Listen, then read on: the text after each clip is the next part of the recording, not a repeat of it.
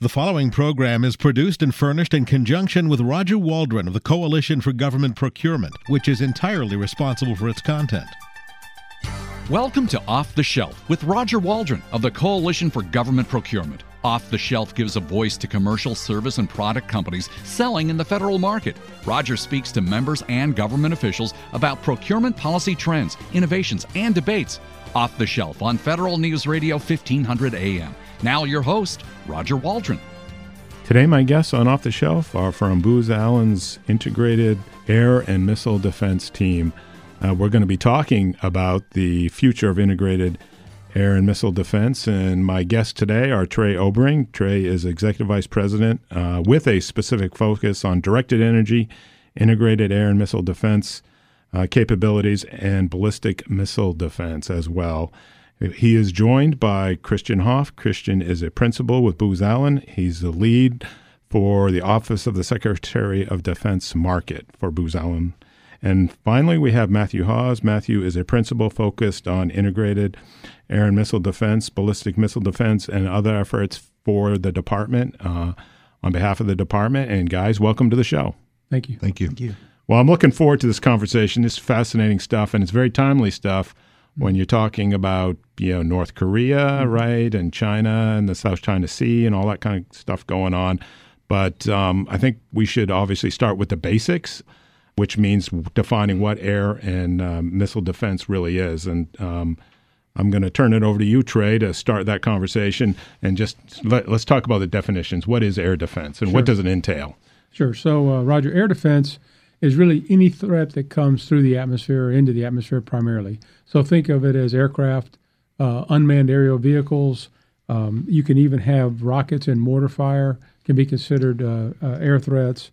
And these threats are maturing and evolving over time. So what we see now and into the future, for example, is a hypersonic missile that really has the aspects of a ballistic missile as well as a cruise missile. And a cruise missile is another form of air threat, in that case, an air-breathing threat.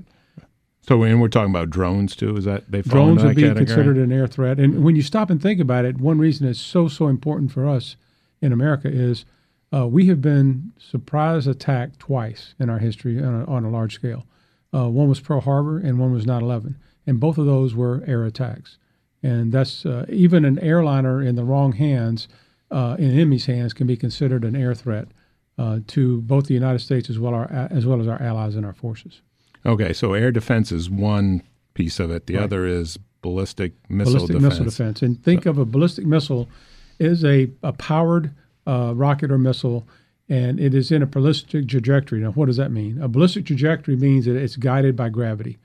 So think of a baseball. When you throw a baseball, as soon as that baseball leaves your hands, it's in a ballistic trajectory because it's guided purely by the thrust that you gave it when you left your hand and the gravity as it bends over into the catcher's mitt or into the grass.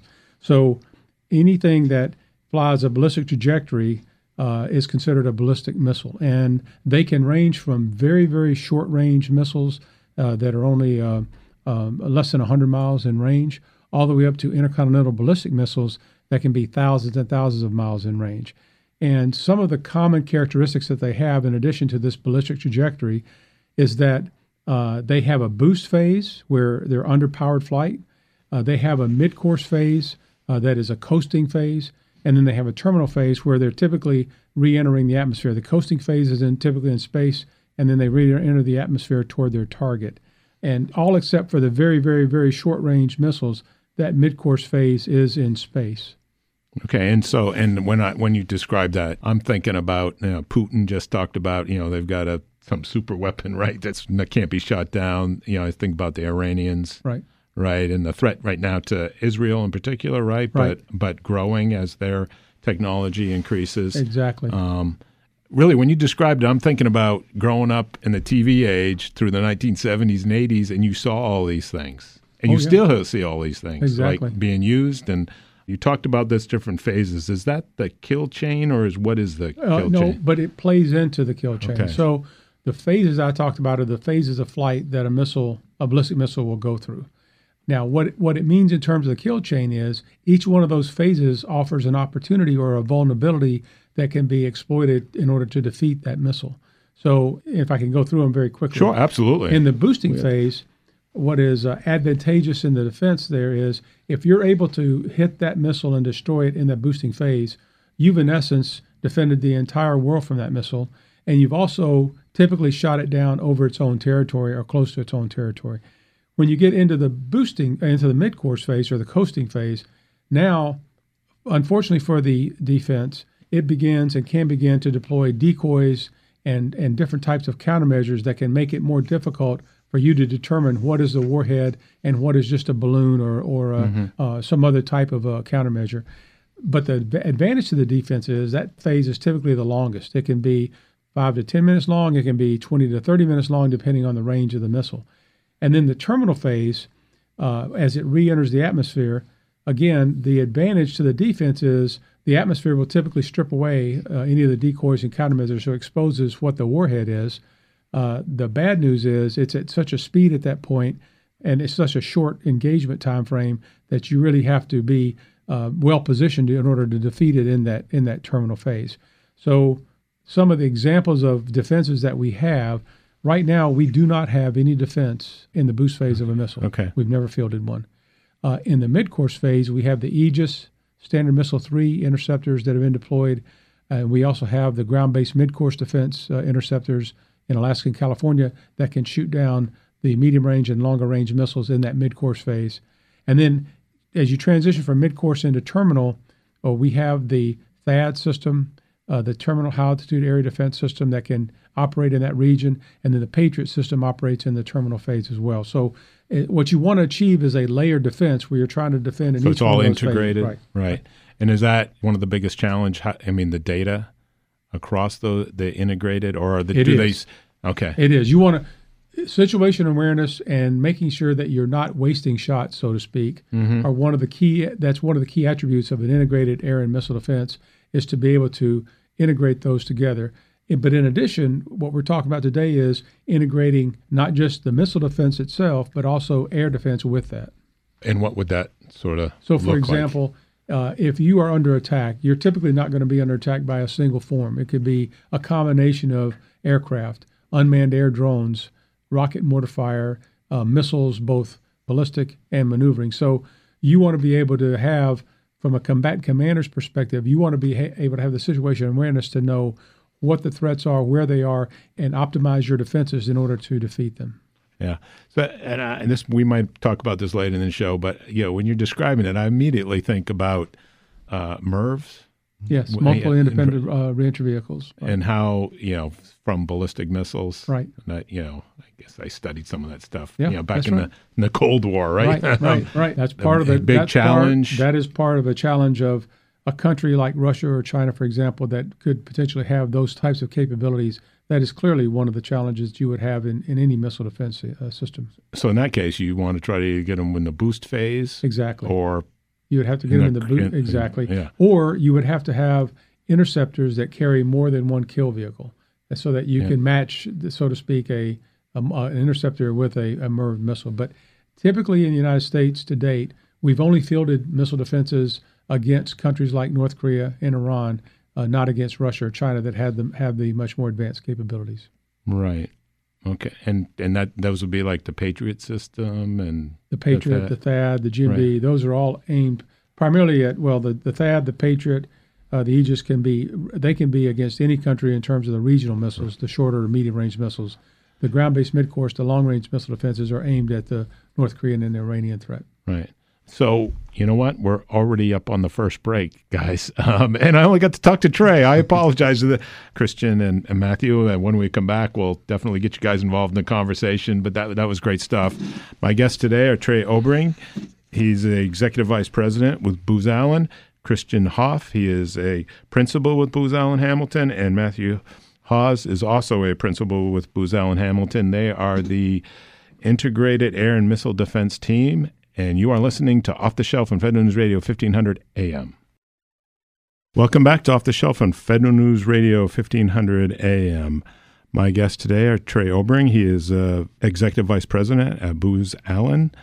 Christian Hoff is a principal with Booz Allen as well. And Matthew Hawes, who is also a principal And I call these guys the Integrated Air and Missile Defense Team, domain expertise in this area. And Trey, in the first segment, we talked a lot about some of the basics and definitions and what all these things are. And I wanted to ask Matthew, are there real life examples right now that are going on out there where it's air defense, it's missile defense, and it's real time? Sure, Roger. And I think it's a good question. The reality is many of us think about is Israel as an example, as a threat, but ballistic missiles are being used today in both real conflicts and in proxy wars. The two key examples are in Syria, where ballistic missiles have been threatened to be used and have been used, delivering different payloads, and the payloads could be chemical, biological, or simple explosive. And then, of course, you have the Kingdom of Saudi Arabia, who's in a long-term struggle with Yemen.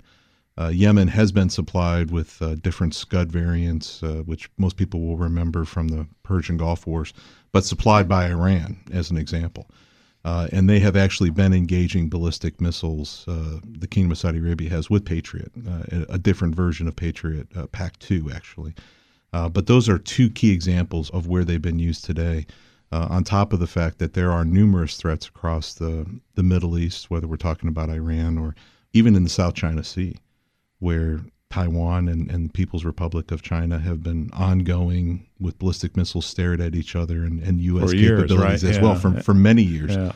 And of course, the South China Sea, why that becomes so important to everyday Americans is not only the investment inside of South Korea and Taiwan and the global trade that occurs in the South China Sea. Absolutely. Yeah. So what do we learn from these real-life examples? You know, if they're using our technologies or technologies we've developed jointly with some of our allies, heaven forbid they're having to be used, right? But at the same time, does that provide opportunities to learn and become more effective? Absolutely. And a lot of that occurs during coalition activities. So Trey touched on a point earlier about simultaneous engagements. If someone's going to launch an attack, it's going to be a combination of offensive air, defensive air, ballistic missiles, cruise missiles. That environment is very difficult to understand. So certainly working with our allies and friends, whether that's the Kingdom of Saudi Arabia or South Korea or Taiwan or any number of other countries, European especially, we learned how to adapt single integrated air pictures, how to understand how to look at the battlefield, and to make sure we also don't cause shooting down of our own airplanes, as an example, in that battle space, which has happened in the past. So do we learn? Absolutely. And can we learn more through war games and exercises? That's absolutely a fundamental piece of integrated air and missile defense, because I think the chairman said it best. We have to operate with our allies and friends, because ballistic missiles and cruise missiles are not expensive to build. Now, the intercontinental ballistic ones are, but these short-range missiles are very easy to construct. So we have to be able to rely on our allies and friends across the world in coalition activities. Trey? So Matthew mentioned something called a single integrated air picture, which is that, and that's kind of what I was alluding to earlier when I mentioned about the combat commanders having to have situation awareness of what's happening in the battlefield. And especially the missile challenges can be very daunting, because when you stop and think about it, if you fire a long-range missile from North Korea toward the United States, that's going to go through several combat commanders' areas of operation. So anything from the U.S. Forces Korea commander to the Pacific commander to the NORTHCOM commander. So having all of those commanders and command staffs, having them share a common understanding of what's actually happening is critically important. And we do learn a lot from our allies, and we do learn a lot from the threats that have occurred and have been executed against Israel. And we do a lot of lessons learned sharing with the Israelis and with our other allies as we face these threats going into the future. So, Matthew and Trey, what you've described, where are we prioritizing our investments? So I think in a couple of areas, space is critically important, not only from a detection perspective, and I think Trey described the kill chain or the ballistic missile chain. So being able to effectively detect and engage threats as early as possible is absolutely critical. And, you know, someday space-based interceptors or space-based lasers are certainly a possibility. I realize that can be controversial. But certainly in the area of space, we have to learn also about communications, constantly being able to track and understand where these threats are coming from and where they're heading towards, especially, as Trey alluded to earlier, the maneuverability of some of these new threats. So I think that's certainly one of the technologies, sensors, communications, being able to rapidly communicate not only with our allies and friends, but also communicating with the weapons. And communicating with the weapons can help you be able to divert a capability that's already been launched to also maneuver, as an example. I mean, certainly some of the other technologies we're looking at, or the U.S. government is looking at, is multiple object kill vehicles to be able to address the problem of MIRVs, and also some less mature threats that can have countermeasures as a part of them, and also to assure that that kill occurs far outside of the atmosphere where other bad things can happen once it gets back into the atmosphere. So that's certainly some of the investments. So let's talk in a little more detail about the kill chain, because I referenced it earlier, but in detail, whether you're talking about air defense or especially missile defense, there's a chain of events that have to occur for you to be successful in defending against these threats. The first thing is you need to detect the threat. Whether that's an aircraft flying into a radar beam, or whether it is a satellite that detects the plume of the launch of a ballistic missile toward the defended area. The next thing you have to be able to do is to track that. And the more that you can track that target throughout its trajectory, whether it is an aircraft flight path or whether it's a missile, the much higher probability you're going to have of destroying that target. And then the third phase is you have to be able to engage that threat, either with a kinetic weapon like the missiles that we have, the interceptors that we have deployed today, or with a non-kinetic weapon that would be something like a laser that Matthew referred to, a laser beam or something like that. Then you have to be able to understand that you actually kill that target and transmit that to the entire command and control system. And all of that has to be coordinated through a command and control system. Is that important just as a layperson? Is that important because then you can divert resources to other places? First of all, you won't waste interceptors if you know you've killed a target, because you don't have to launch more interceptors if you know you've killed it. But it's also to make sure that the left hand and the right hand knows what's going on. Matthew mentioned that we had instances of fratricide in Operation Iraqi Freedom. We've had them in almost every conflict. The more situation awareness you have and the more capable command and control system you have, the less likely you are to have those types of incidents. Go ahead, Matt. And I was going to expand on it. And what Trey said earlier, and I think you alluded to it, Roger, as well, is being able to link the current air defense capabilities with the ballistic missile defense capabilities also improves through integration, right? You're able to see more, you have more backup systems, and you're able to go far more into depth. And that becomes very important as adversaries and potential adversaries are developing capabilities, like Trey alluded to earlier, hypersonics, that directly are used to go after where we have potential weak points. And the more you integrate, the more capability you actually have. So you don't have to necessarily buy as many capabilities. And so integration can buy you a great deal. So let me give you one specific example of the value of integration. If you have a ship, an Aegis ship, that is stationed off of an island that it is defending, an island like the size of Japan, for example, typically that may take as many as 3 or 4 Aegis ships to be able to fulfill that mission. If you're able to integrate the Aegis ship and its interceptors and its radar with a land-based radar like we have deployed to Japan, now you can multiply that defended area many times. So you're able to defend a much larger area with a single ship. So that gives you cost savings in force structure, or it can give you much higher probability of kill in an engagement and the ability to handle larger and larger raid sizes of inbound threat missiles. So that integrated defense layered system. Thank you, Matthew. I appreciate it. Does that help eliminate the seams in the radar? Potentially, it helps eliminate the seams. I mean, there will always be seams based upon our capabilities. Right? Yeah, seams are gaps, or where a radar can only see so far, or a sensor can only see so far. Radars and sensors. Okay. Well, we're at the break, gentlemen. My guests today are Trey Obering, Executive Vice President for Booz Allen. Christian Hoff and Matthew Haas are both principals with Booz Allen Hamilton, the Integrated Air and Missile Defense Team. And when we come back, I have a question about artificial intelligence and the role it may or may not be playing in this, and also talk a little bit about Booz Allen's support of the department in this area and what these gentlemen are doing and seeing. You are listening to Off the Shelf on Federal News Radio 1500 AM, and we'll be right back. Welcome back to Off the Shelf on Federal News Radio 1500 AM. Today, my guests are from Booz Allen Hamilton's Integrated Air and Missile Defense Team. We have Trey Obering, who's an Executive Vice President, Matthew Hawes and Christian Hoff, who are principals with Booz Allen.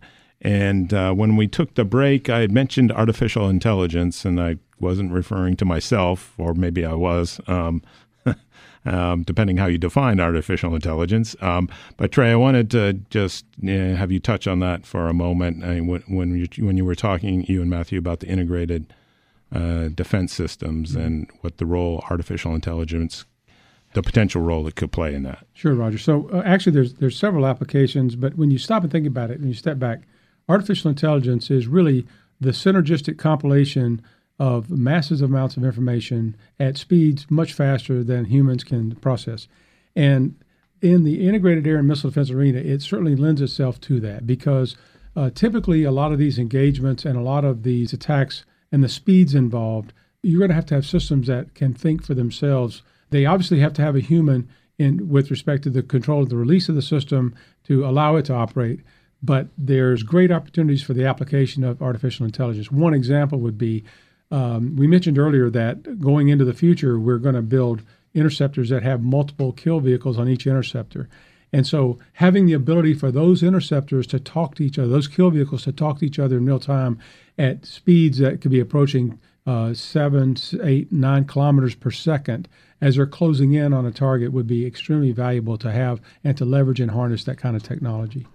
Yeah, there could be do a whole separate show on the ethics of humans versus artificial. Humans will always be in control, yeah, but it's where the human control is applied is what's critically important. Right. So now I want to turn a little bit. Just we've got a lot of great background information and about what's going on in the world right now and the state of technology a little bit, and we'll talk some more about that later. But Christian, I wanted to ask you about how Booz Allen is supporting the department as it continues and it's an ongoing challenge, right? Always, adversaries, whoever they may be, are, increasing their capability. And, our goal, obviously, as a country is to always stay one step ahead. What is Booz Allen doing to support the department right now? Yeah, thank you, Roger. We're actually performing a lot of functions across the services, the combatant commands, DARPA, Missile Defense Agency, as well as Office Secretary of Defense around IAMD and its components. Booz Allen, we don't build IAMD hardware, and therefore our work, our support, and recommendations really are focused on the best of breed solution and what it can be and what it should be. Our approach for each client is an effort as an agnostic and an independent support provider that leads us to be the trusted agent for our clients. Often when people think of Booz Allen, it's around our analytics, our digital, cyber, or consulting capabilities, which is certainly true, but we're also the technical maturation agent or the key technical supporter and trusted agent of the organizations. On the programmatic side, we help our clients with policy development, acquisition strategies to reduce costs and other innovations that will help the government achieve the IAMD capabilities that they're seeking. So, Christian, just to follow up on that, it's interesting. So it sounds like Booz Allen touches the department on multiple different levels and layers. To me, I see that as a great opportunity to, just provides best value across the board, whether it's, because the policy has to be, you have to understand what's going on the ground to, figure out what the policy should say and to be agnostic, and you have to have the technical expertise to advise the requirements development. It seems like a pretty powerful set of capabilities. I think it does. Yeah, I'm going to steal the question from Christian, but a lot of this is what we would call thought leadership. And yes, we are the independent agnostic provider, but as we talk about thought leadership, that really ranges from everything from acquisition through policy all the way through the technical pieces of that. And when we say as a technical maturation agent, that's a trusted agent role. And whether that's a U.S. client or a foreign client, oftentimes many companies will sell their wares. We sell ourselves. We sell our intellectual capability. And so from that aspect, we are independent. We can select a best-of-breed solution that might be far outside of the norm of what the government might typically understand. And a foreign government, the answer sometimes may not be a U.S. product for some reasons, whether that's an ITAR restriction or some other policy restriction. So they're able to trust us and understand that we're not selling our solution. We're literally just selling people. So that's an interesting approach, and And Trey, I know that you've worked with a lot of different government clients and has spoken about the technical maturation agent. Maybe you could. Well, the only other thing I would add, Matthew and Roger, is the fact that it's also the breadth of Booz Allen. And like you said, Roger, we are at the combatant commanders. We are at the services components. We're at the Pentagon, at the levels of at the Pentagon. We're at the Missile Defense Agency. We're at DARPA. So we can also help be an integrating agent across all of those different activities and really help the effort when you really try to integrate what can be very difficult activities to try to do that across any bureaucracy, no matter how small or large, but especially the DoD and all that is entailed to provide a truly integrated air and missile defense capability. Yeah, and I think what Trey just alluded to is critical. The services have a limited number of platforms, right? Navy has only a certain number of ships, Air Force a certain number of planes, et cetera. So a company like Booz Allen, I was just thinking back to some of the work we've been doing around hypersonic defense. There are equities with inside of the services. And our ability to be able to help bridge those differences sometimes is critical because oftentimes government decision makers are so focused on the problem of today and the problem of tomorrow, they sometimes do need that support, that thought leadership to be able to understand what that organization is really thinking about. It's not just no, but it's breaking down those stovepipes and being sometimes able to increase collaboration among these different stakeholders. That's a critical part of what Booz Allen provides. So you're bringing integrated capabilities or domain expertise because you have to understand your customer, Yes. right? Yeah. Both from a capability perspective, but also, as you described, from an equities perspective and an organizational perspective. Sure. And then you have to understand technologies that are out there and where the market's going. And then you have to understand what adversaries are doing with the technologies and where they're going, and even beyond that, what their intentions may or may not be and what they're trying to accomplish, right? All those things go into it. Is that fair to say? In fact, what you just described, Roger, is what we call one of our critical market advantages is the fact that we have very, very deep technical and engineering expertise combined with over 100 years of consulting expertise, because consulting stretches across all the different attributes that you just laid out. And that is a differentiator for us.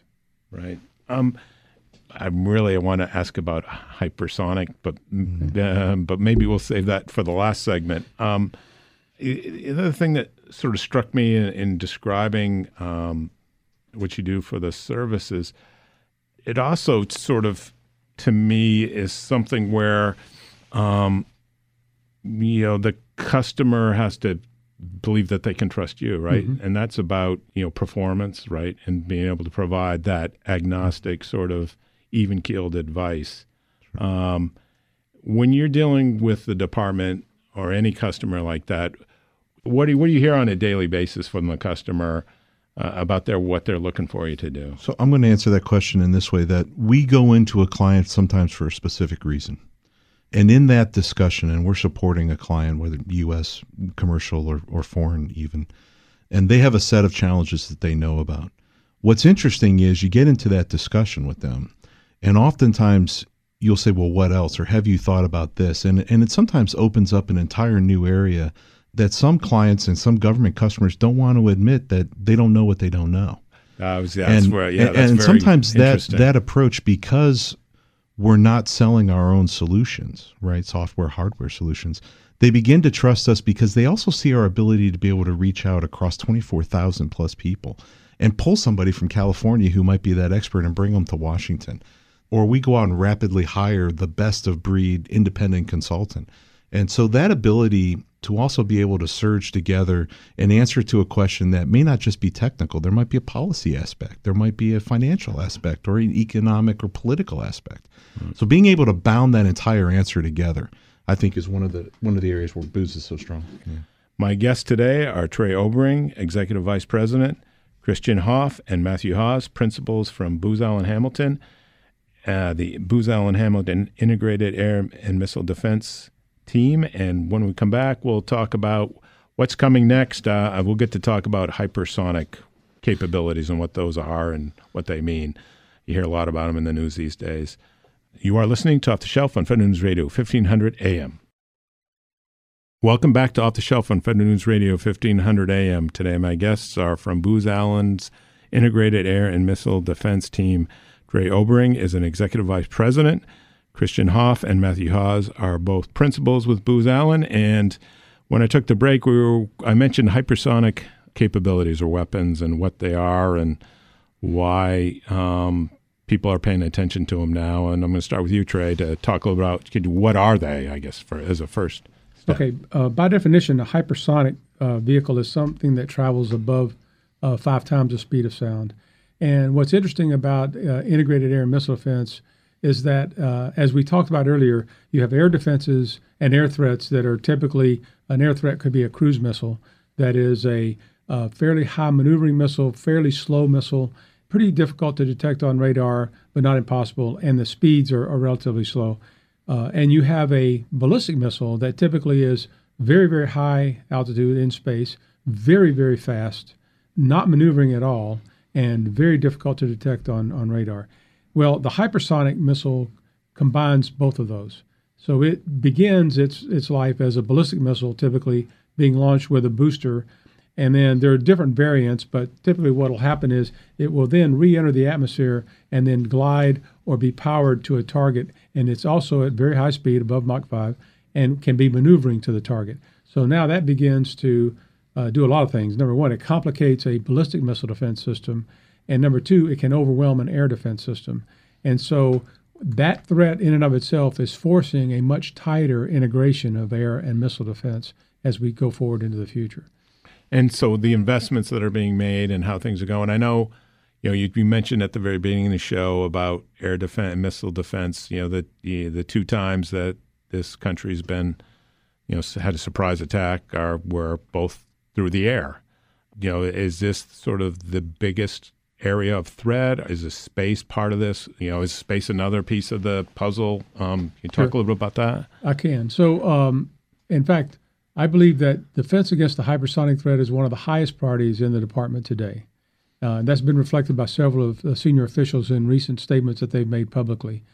And I think it's critically important that we aggressively move to defend against these. And we can. We have the technology that can do this. It's just a matter of having the will and the resources to do this. And if I go back to 9/11 for just one moment, and let's put the cost of all of this into context. So let's just take the Missile Defense Agency, for example.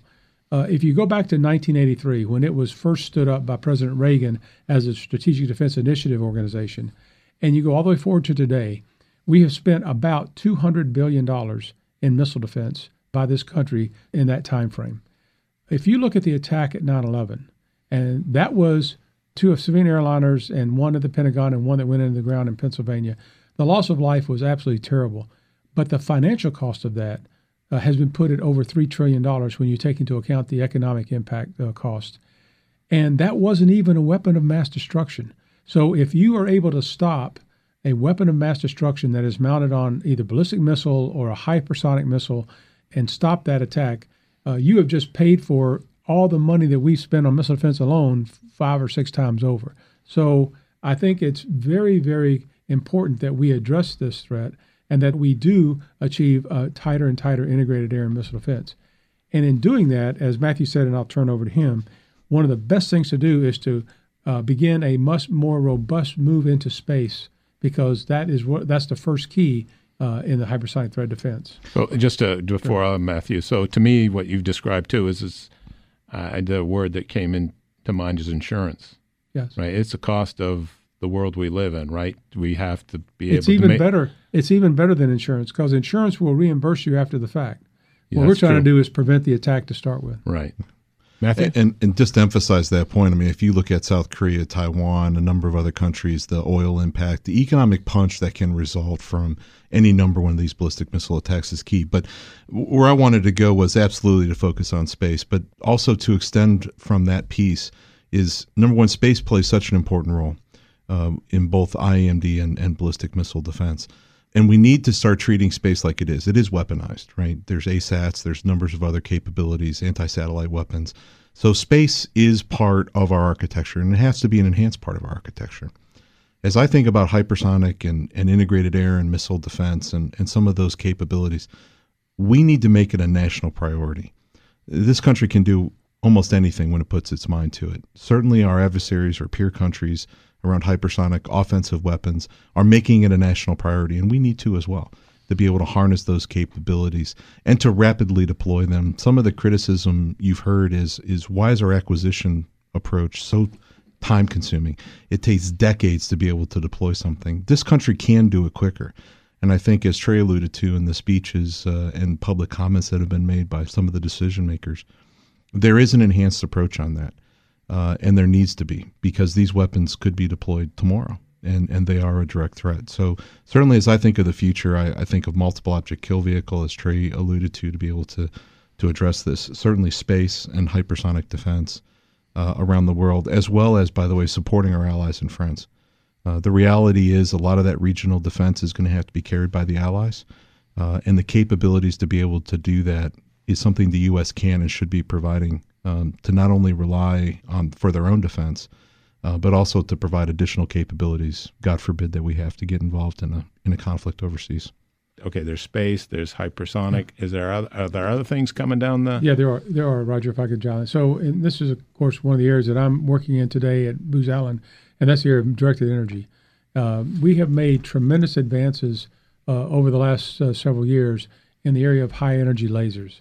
When I was the director of the Missile Defense Agency, one of the programs I was responsible for was the airborne laser system. That was a megawatt class laser on a 747 that was flying at roughly 30,000 feet or so. Right after I retired, they successfully shot down both a solid propellant missile as well as a liquid propellant missile in their boost phases. But it was a test program that was really trying to validate the technology and validate could we be operationally effective with these kind of weapons. And they did that. But back then we were funding rich and technology poor, frankly, because we were at the very edge of the technology. Today we are technology rich and funding poor, and we need to apply more funding into directed energy because we do have the ability to be able to provide boost phase missile defense with directed energy and really enhance the capabilities that we have going into the future. You know, one other piece I just was thinking about is cyber defense. You know, the good and the bad news, and Booz Allen spends a lot of time among many, many clients on cyber, but there is often a temptation just to keep throwing money at the problem.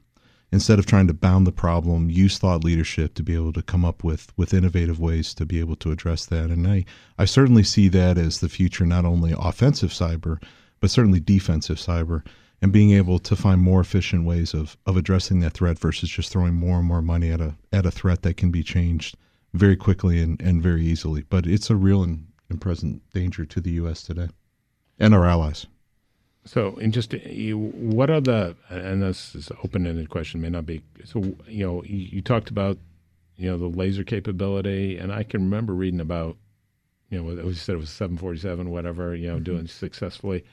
Is it the investment that, you know, sort of hamstrings our ability to deploy? Is it the still technological challenges? What's your thought? Sure. So the airborne laser, as I said, had some operational challenges for that to be actually fielded as an operational weapon, but it demonstrated the fact that the technology is achievable. What's changed is the nature of the lasers themselves. We're moving out of the chemical lasers that we had on the airborne laser to solid-state lasers, to combined fiber lasers, to hybrid lasers, what we call diode pumped lasers. And these lasers are able to get higher and higher power with much less size, much less weight, much less volume and power input requires. And so we're no longer technology limited. We're really funding limited because there are several paths that I'm aware of where we could really truly be able to get an airborne laser type performance from some of these other lasers if we just had more money, added more money to these programs. We're only spending last year we spent about $600 million across the department on directed energy. I think the request now is about 1.2 going into next year. I think that we could spend a lot more and be much more productive in that area. Right, would it save a lot of money in the long run? I mean, and I'm thinking about you know having to keep making stuff. You shoot stuff, right, and then you have to make more stuff. With laser, it's like you turn it on, turn it off, turn it on, turn it off. Well, just am I right? Or am I wrong? Take missile defense. Right now, we have to fire multiple multi-million-dollar interceptors at a single inbound missile target threat. Right, with a laser, you're able to shoot down multiple inbound missiles with a single laser. And with some of the technology that we have today and that we're going to have in the near future, they have very, very deep magazines so that they can fire for quite a long time. So it is a very, very cost-effective way to address some of the threats that we're going to be facing going into the future. Even earlier in the phases of flight, you shoot a missile down over boost phase, dropping it on the own threats country. The people who just shot it. Yeah, it certainly makes you think twice about shooting another one, and the potential damage to the infrastructure, et cetera. So Trey's absolutely right. Earlier in the time frame, easy to repeat. You don't waste your inventory, or you're able to focus your inventory, frankly, on those threat missiles that are leakers, that get through that first set of defense, and being able to focus that. So you're telling me there's a huge return on investment. Absolutely. Right.